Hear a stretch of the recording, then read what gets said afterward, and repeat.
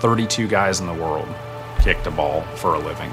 At the peak of my career, I was the top 10 guys on the planet that did what I did. I felt like God kept asking me this question. Was I going to kick the ball for His glory or for my glory? That's an incredible lead-in to our guest today. Todd Peterson is on the broadcast. Todd, first of all, just thanks for coming on. We so appreciate your time. My joy and honor. I'm delighted to join you. For those of you that might not know the name, Todd Peterson started out as a college player. We're going to hear a little bit about these stories, but he played his professional career with the New York Giants beginning in '93, and he played for the Patriots, for the Cardinals, Seahawks, Kansas City Chiefs. You got to feel pretty good about that. The Pittsburgh Steelers, with no comment, the San Francisco 49ers, and the Falcons, ending his career in 2005. So our mutual friend Tommy Lee put us together. And again, we're just delighted to have you on the broadcast. Well, such an honor. And I think of my NFL career really being kind of in quarters, and a lot of it, almost half of it, was out in Seattle, and then had a couple good stints with the 49ers and the Chiefs, and then a swan song. Kind of got to retire with my hometown Falcons. So it was a privilege. I never expected to play 13 years, and really a joy, and it gave me quite an interesting platform for life beyond the game. You know, the pressure of being the field goal kicker has got to be, when I watch pro ball, I'm like, that is the highest pressure cooker for a player who's not in the game, staying warm and working out and getting hit and rolling around. And then you got to go out and you have one chance to either be a world famous or a world failure. I mean, gosh, the pressure is so mental. It is. I realized because of my faith over time that God's got a plan for my life, and if I work hard, and like Colossians 3 says, work heartily and mightily as if unto Him, and then think about the scripture there, as well, that talks about not trying to please man, but please God, Boy. That ultimately the Lord's plan is going to play out for my life. And if He wants me to play 13 years or 2 years, make hundreds of kicks or miss a kick, at the end of the day, He's sovereign over my life. And my job was really to keep my eyes set on Him and to realize He was bigger than my circumstances, and in fact would use my circumstances to advance the gospel. That's what Philippians 1 says, that when Paul's sitting there in that dungeon with rats crawling around and chained to a wall, and it's dark and damp, and he's hungry and he's been beaten, he says, I tell you, my brothers, my circumstances will turn out for the greater progress of the gospel. And so I ended up realizing, and I wasn't the only guy. I had peers and contemporaries who felt this way too as believers, that we were really high-paid missionaries. God had given us a very unique mission field to work in, and it just happened to come along with significant financial blessing. We want to get to some of this in more detail. It reminds me, we lived for many years in the Washington, D.C. area and fell in love with our military. And some of these high-ranking guys would say the exact same thing. We just happen to be missionaries that are paid by the government.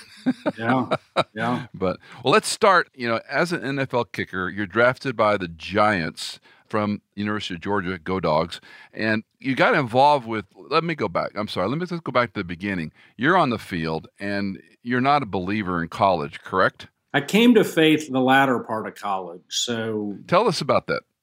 I grew up in a great home, not a home where a personal relationship with Jesus was, I wasn't discipled to understand that by my parents, but I grew up in the church.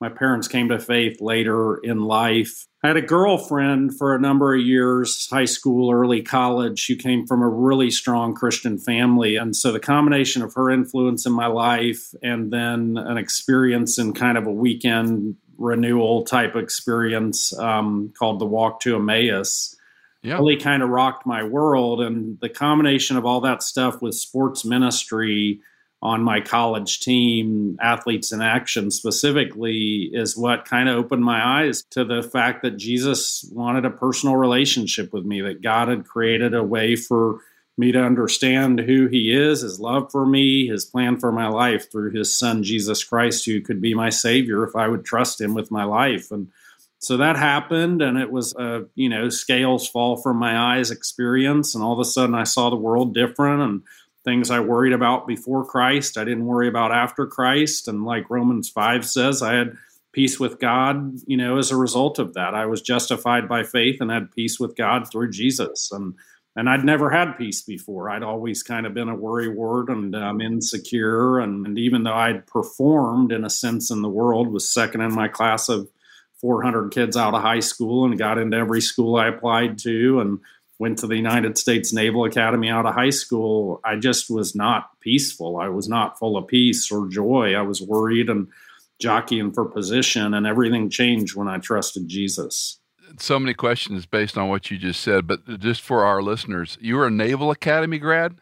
I'm not a grad. I was recruited by all three academies, Air Force, West Point, and Annapolis, and I actually went to the Naval Academy out of high school and then transferred back to Annapolis to University of Georgia to play my last couple years. For our listeners, to be accepted in any academy is incredibly impressive, just from an academic and rigor standpoint. It's not just your GPA, but kudos for that. Let me ask sort of your comment has got me going 18 different ways than what I wanted to ask you.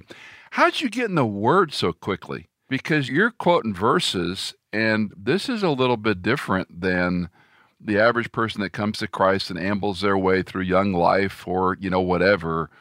Somebody's got you in the Word. Yeah, I'm a byproduct of sports ministry in a lot of ways. I mean, I had a chaplain early in my NFL career who poured himself into me and taught me God's Word, and it changed my life. And what Scripture says is when we look intently into the Word, it changes us. And Romans 12 says we're transformed by the renewing of our mind. And I needed transformation. I needed my mind to work different than it had worked before Jesus. And it needed an upheaval, and God is faithful. That's what we know as a result of the Scripture. And so it's just become my life. I love God's Word. We spend a lot of our time as a married couple and as a family ensuring that the peoples of the earth have God's Word in their language. Well, let me interrupt. As a college kid, you come to Christ. Are you in the Word right then? Someone dragging you to a Bible study and going, hey, Todd, you need to sit down and let's talk about this together and read it together? Some, not the way I am today or even the way I was, deeper into my NFL career, but some. I mean, I got saved because there's a scripture that changed my life. So God's Word changed my life. It literally saved me. And yes, the gospel in concept and essence is what I embraced and offered me salvation in Christ. But the verse in 1 Corinthians 1:25 that says the folly of God is wiser than man's wisdom and the weakness of God is stronger than man's strength is what caused me to surrender my life to Jesus. Interesting. That'd be a fascinating question to ask people. What was the verse? We think of John 3:16, obviously, but I don't think I've ever heard anyone refer to 1 Corinthians 1:25. That's amazing. Well, I want to hear a little bit of the story of your wife, because in the video we watched about you, it's very touching how the two of you started kind of growing together and post-NFL career. By the way, what's the average player's career in the NFL? 2 to 3 years? Yeah, it's about 3.5 years. Yeah. So you really broke the mold there. I did. I was very fortunate, no doubt. Very grateful. So that speaks highly not only to you as an athlete, but just, the way God's using you in this whole thing. So, but share with our listeners, our friends, talk about you and your wife and your marriage and how things changed as you started to grow in the Word and in Christ. Yeah, I mean, there's the saying, behind every great man's a better woman, and that's very true for me. She is an amazing, godly woman. There's a proverb that says a woman of grace is rightly honored, and I see my wife honored regularly because she's a gracious woman. She's godly, she's wise, she's beautiful in every sense of the word. She's fun, she's adventurous, she's an amazing wife and mom, and we met at Georgia. We fell in love over the span of a couple of years. We were both banking and finance majors, accepted to law school. And that's what we thought we were going to do, is go to law school and kind of grind it out and eat beanie weenies for a few years and then hopefully make partner and have a great life. And God saved us from that in a sense, I would say, and maybe even, saved us from a real small life, because that was kind of our dream. Yeah, we would have walked with God, but that was our dream. And yet what the Lord had planned for us was so much greater. And, The scripture says the world of the stingy gets smaller and smaller, the world of the generous larger and larger. And what we have found as a married couple now, almost 30 years, is as we give our life away as a couple and individually our lives away, our world gets bigger and bigger and bigger. And this whole life that God has called us to really is a great adventure, like Stephen Curtis Chapman's song says. And so we've been married now almost 30 years. We have 2 children going on 25, a daughter, and 23, a son. Susan runs a couple businesses we own. We have partners in each of those businesses. I'm not very operationally involved. She's CEO of both of them. We're in the manufacturing business with tableware, dishware, giftware, and linens, things like that, all kitchen type stuff, entertainment. And she's awesome, and she really is the best part of me. She's grounding for me. She's a level set for me. She is just a virtuous woman, like the proverb says. And so I'm grateful. I'm a very fortunate man. Now, from a guy that is with the Giants, with the Falcons, all the things you're involved with all over this career, Pro Athletes Young Life Foundation, Chairman Emeritus of the Seed Company, which, by the way, my good friend Larry Jones, you probably know Dr. Jones, was involved with Seed Company for many years. Also, you're on the boards of The Gathering and the Passion Conferences, Passion City Church, and we'll get to talking about the Illuminations translations project you're doing. But your wife's walking with you on. Is she good with all these moves during the NFL and raising 2 kids in tow? We also want to hear a little bit about your epic failure, as you call it, early on. But she's cool with all this, Todd. She's like, okay, we're going to move. We're going to go from the Giants. We're going to go down to New England. How does a wife navigate all that? Yeah, again, like I said, that list of teams is a little bit misleading. Really, my career was dramatically defined by 4 teams over 11 years, and a few of those teams were like cups of coffee. But in a bio, everybody wants all the info in a bio, right? You start out with one of 35 in the world, so it's an acknowledgement of how God gave you opportunity, right? Yeah, and we weren't married for the first couple of years, and the Giants and the Cardinals. So she didn't really experience the Giants, Patriots, Cardinals cups of coffee. Got it. Her tolerance for all this was developed by Seattle through Atlanta. And, I think it's an equal yoking, right?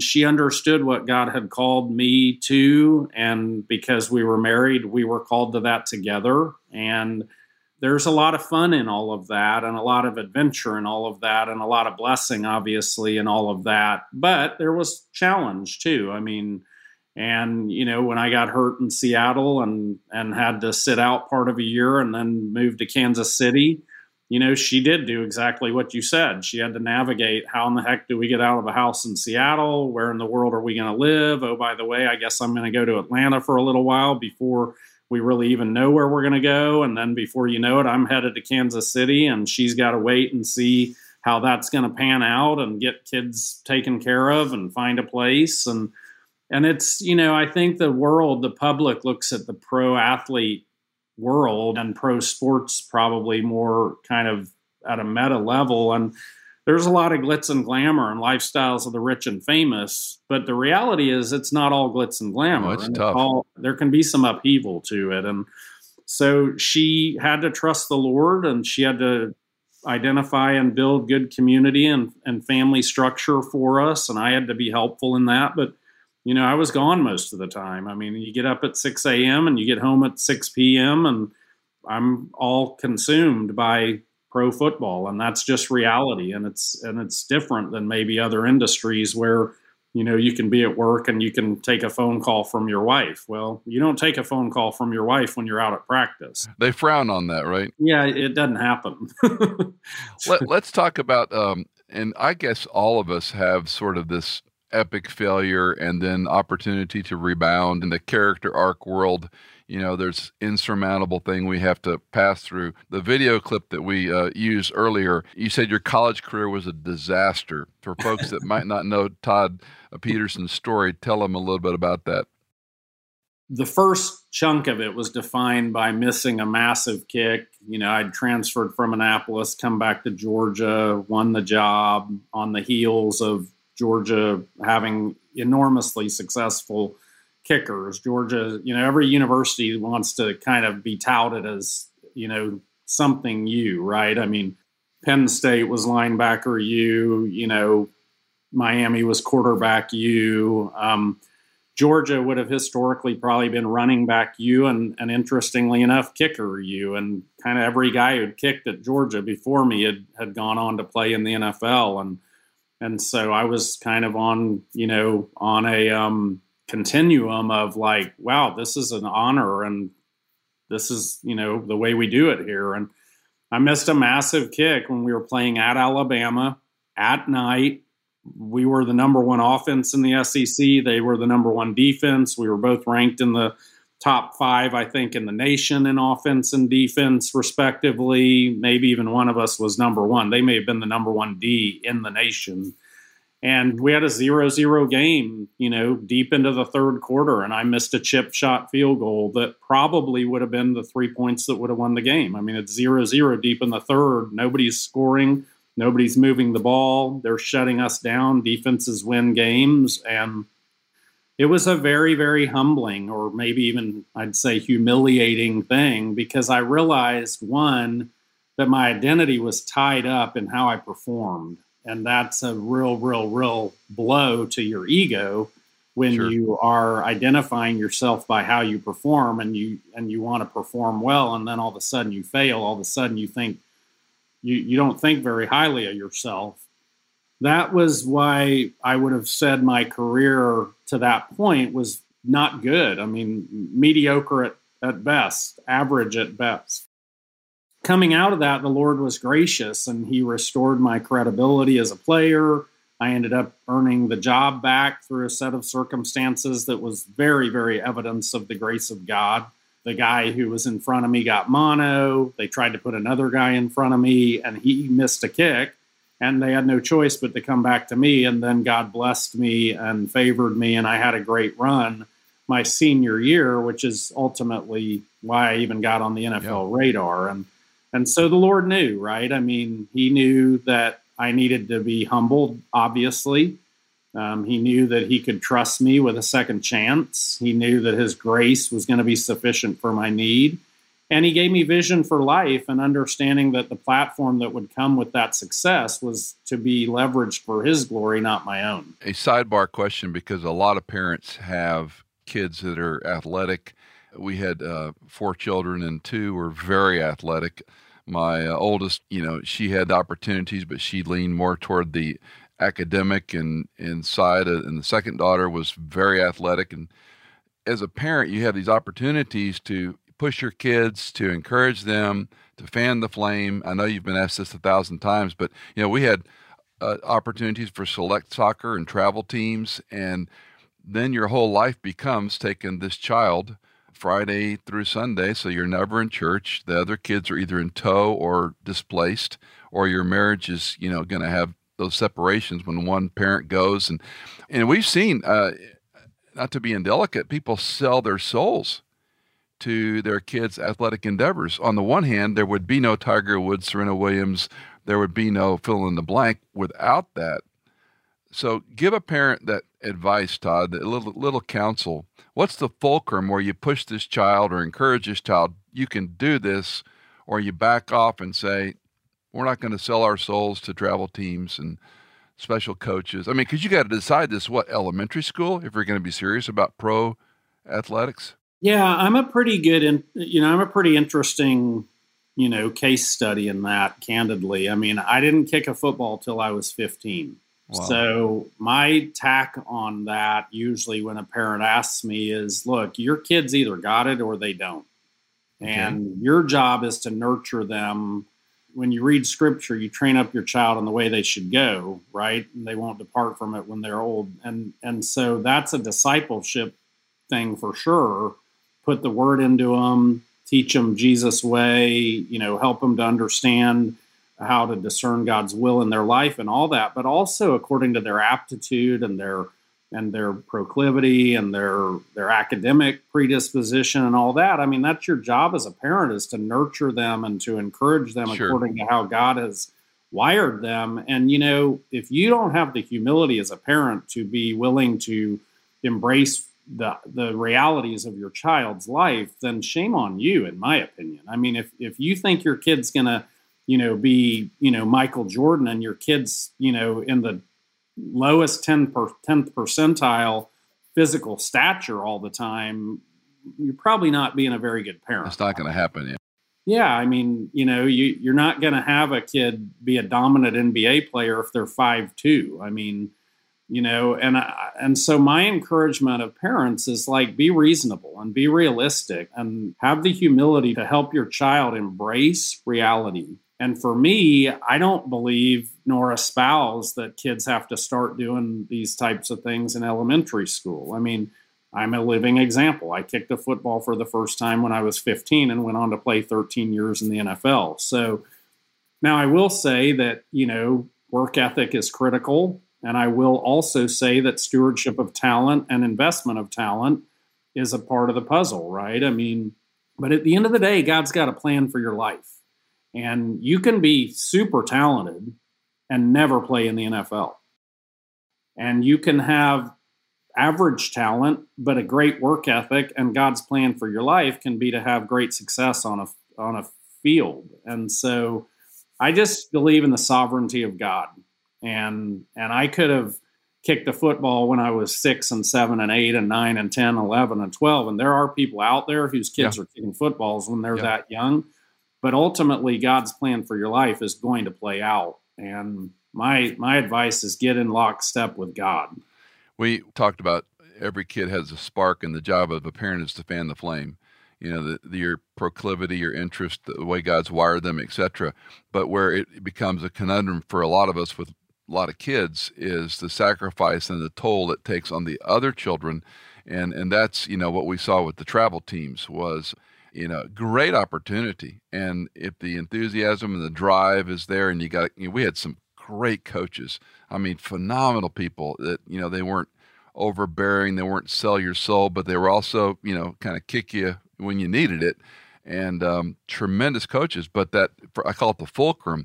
Where do you decide, okay, this kid's going to play, and we're going to, every weekend, guys, we're getting in the van and going to watch so-and-so play their games. And that to me is the harder one. I mean, if I got 1 or 2 kids, it's one thing, but if I got 4 or 5 kids, I mean, that's a long discussion, perhaps another time. Let's go on with a little bit about. Yeah, all I would say to that real quick, I mean, you asked me that and I didn't answer it. All I would say is, one, as a parent, you got to pray and ask God for help.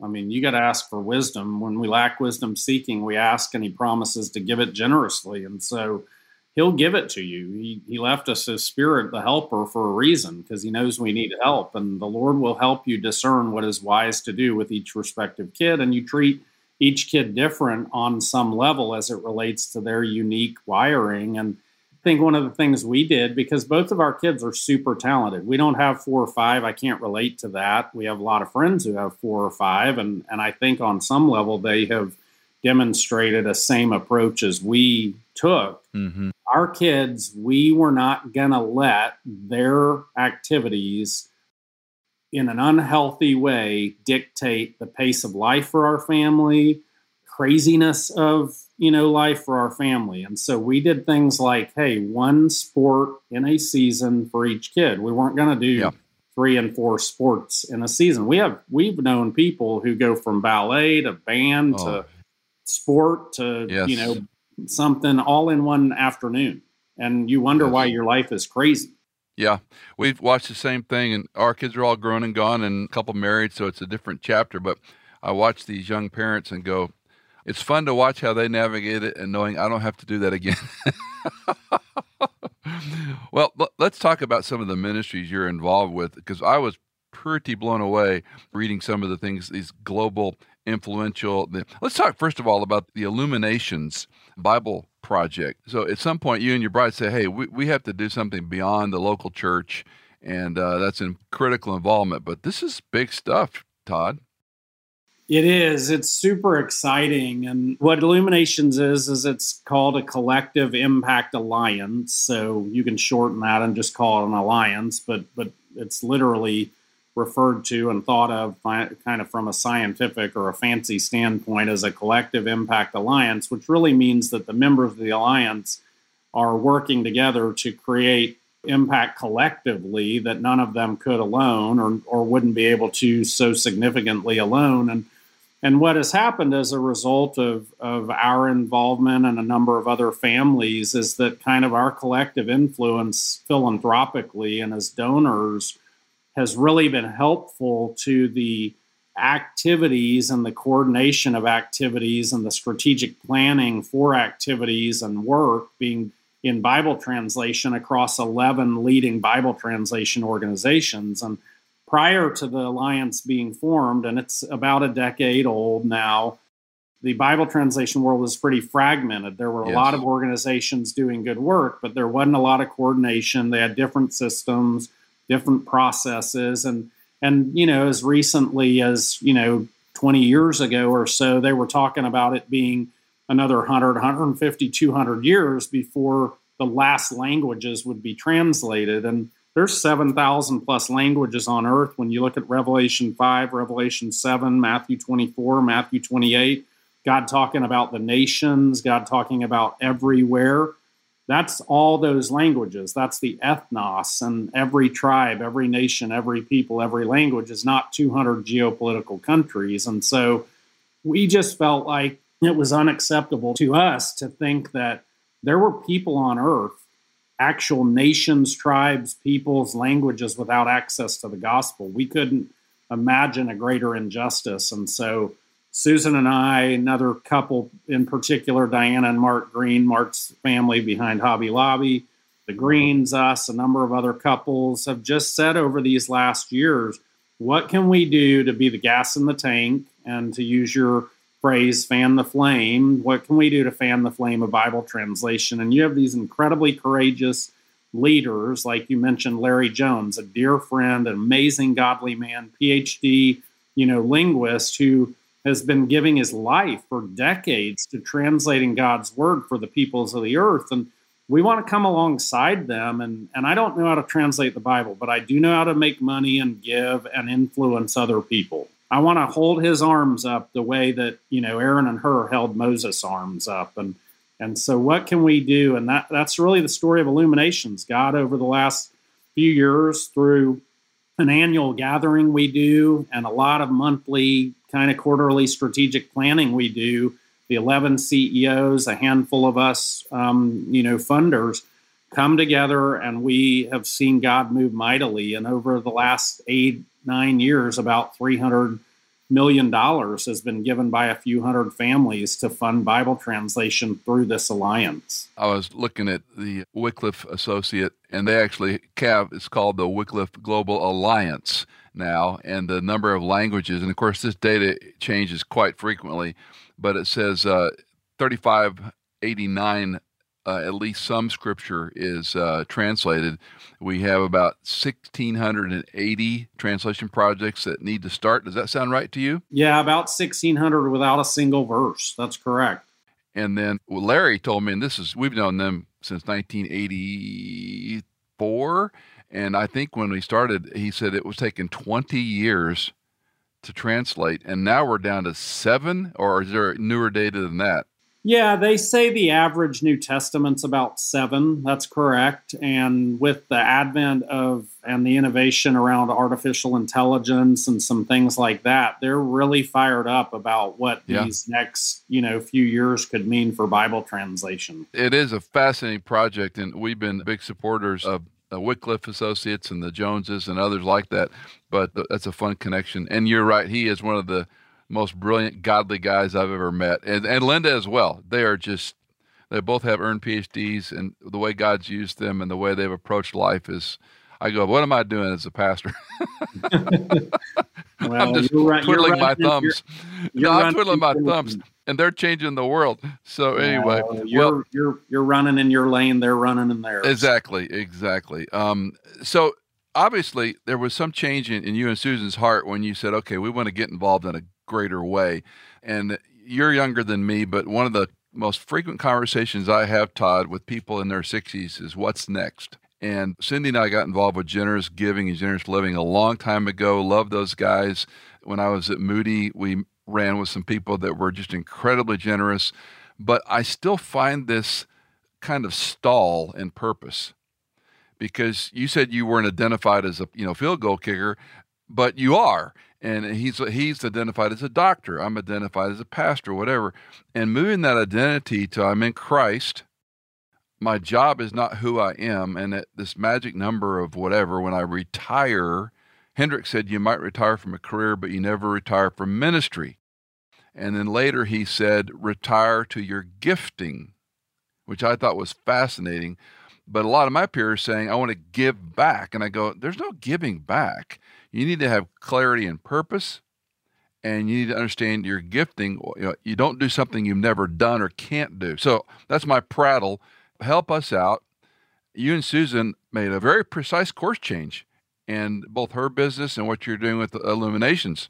So help folks out. How do they navigate that, Todd? That's a great question. I mean, I had a really great experience. It wasn't fun at the time. It was pretty humbling, humiliating, eye-opening, convicting when it happened. But early in my NFL career, one of the chaplains, ironically, for an NBA team out in the Northwest, the Portland Trailblazers, was real involved in sports ministry, and we had some friendship. And he asked me, one day, who are you? And I answered him by saying my name. I said, well, I'm Todd Peterson. And he said, no, you're not. That's your name. And he said, who are you? And I said, is that a trick question? I mean, I just answered your question. I told you my name. And he said, I know, that's your name. That's not who you are. I said, well, I guess I'm the kicker for the Seahawks. And he said, nope, that's what you do. And I said, okay, trick question. I don't get it. And he said, well, John 1 says who you are as a child of God. Have that be your identity, and everything else will fall into place. And Wow. It helped me understand why Scripture speaks to the value of a good name. And it helped me understand why Scripture speaks to doing all you do with all your heart as if unto the Lord. And it changed the way I looked at life. And I think we've carried that through our lives, whether I was kicking a football for a living, or we were running a business, or we were sitting on ministry boards, or we were investing in business deals or giving money, whatever it is, we operate from primary context of understanding that we are children of God. John 1, to those who believe and receive his name, he gives the right to become a child of God. We are reborn in Christ. We are a new creation. We have a different way of looking at the world. The old is gone. The new has come.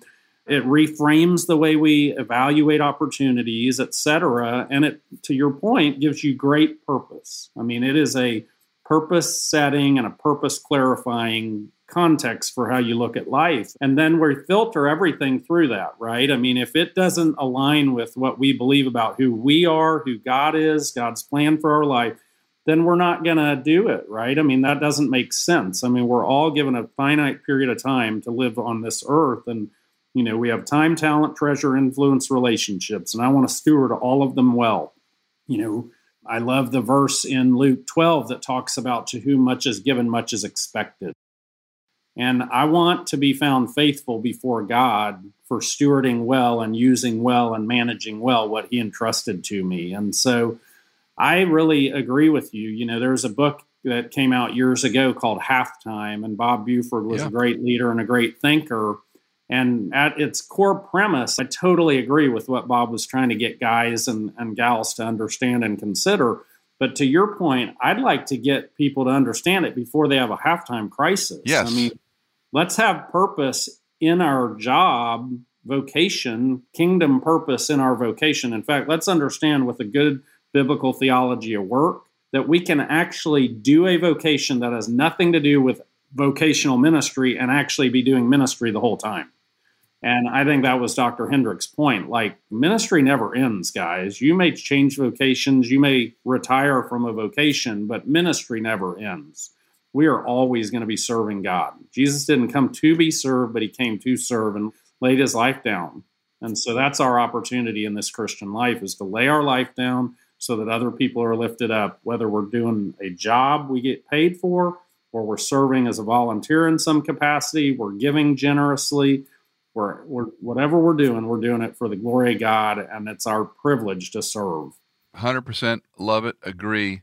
You and I still have a lot of friends that they're not there, Todd, and they're facing, and most of these people are pretty well financially established. They've got college funds for their grandkids. They travel. They might play golf a lot. They have ease to do what they want to do. But if you press them, what are you doing for the Lord? They go blank. And they're good people. It's not like these are indolent, lazy, stingy people. These folks love God, but once that identity, you walked away from the NFL career, they walk away from a professional career where they were respected. A friend of mine who owns a business, and when he started talking about transition, I said, "Oh, you're going to be marginalized." He looked, he said, "The first time the word transition came out, I was in the ditch." He goes, "They didn't want to talk to me anymore, even though I'd built this great business." And so much of our identity is back, that chaplain, what I do. That's my identity. When I don't do that anymore, I get an opportunity to recreate it. But come on, you know a lot of people, I do, they're close to your friends. They don't know how to proceed. So how, coaches, what would you tell these folks?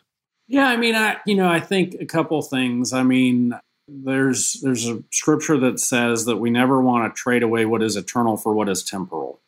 And when I look at the scripture, there are only two things I see, and I've heard numerous people say this, and it's become a mantra for me. There's only two things I see that are going to last forever. And as an investor, I'm always looking for a return on investment.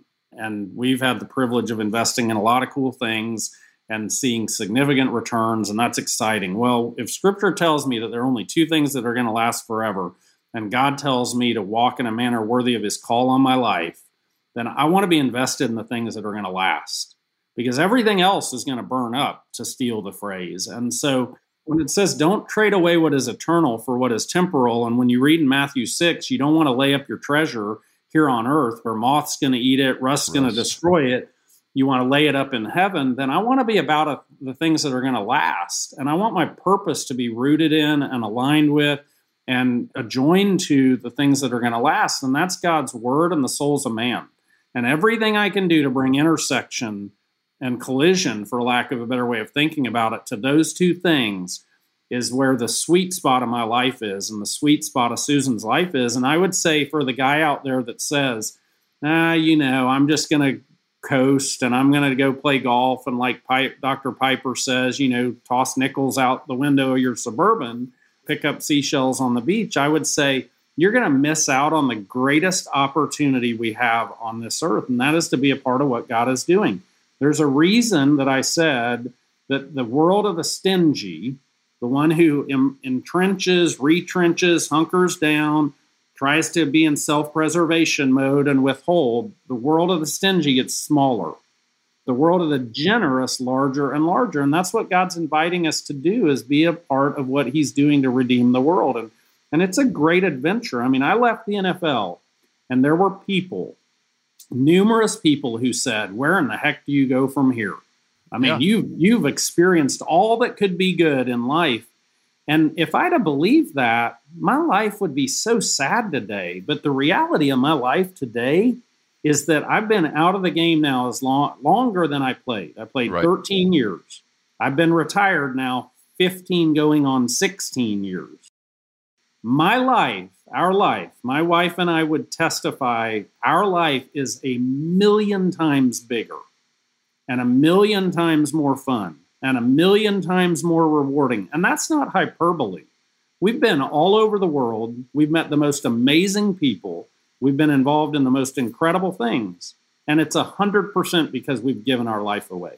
I would tell anyone, try it. God will not fail you. That is a great place to wrap our time. I could talk to you all afternoon. It's exciting to see how God uses you exponentially. And I hate the cliche, you can't outgive God, because it's heard, obviously can be misunderstood.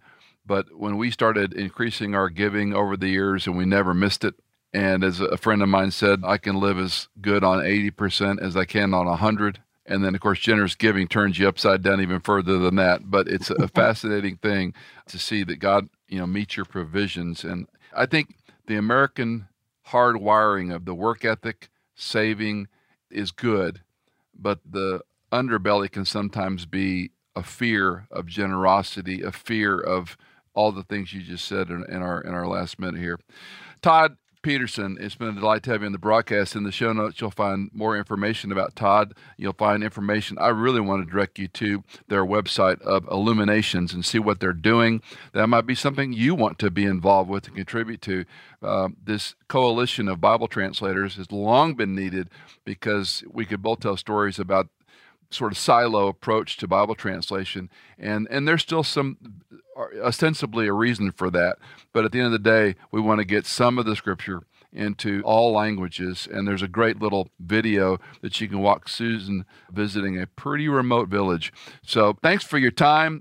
God bless you in your endeavors, and keep on pressing on, and we're all cheering from the sidelines, not the stadium, but the sidelines of what God's doing in your life. Thanks, Michael. A joy to be with you. Did you know that In Context is fully funded by our listeners like you? If you are a regular listener, would you consider giving a one-time or perhaps monthly donation? You can give at michaelincontext.com. In Context is produced by Hannah Seymour, mixed and mastered by Sonomorphic, and music composed by Tycho and Blair Masters.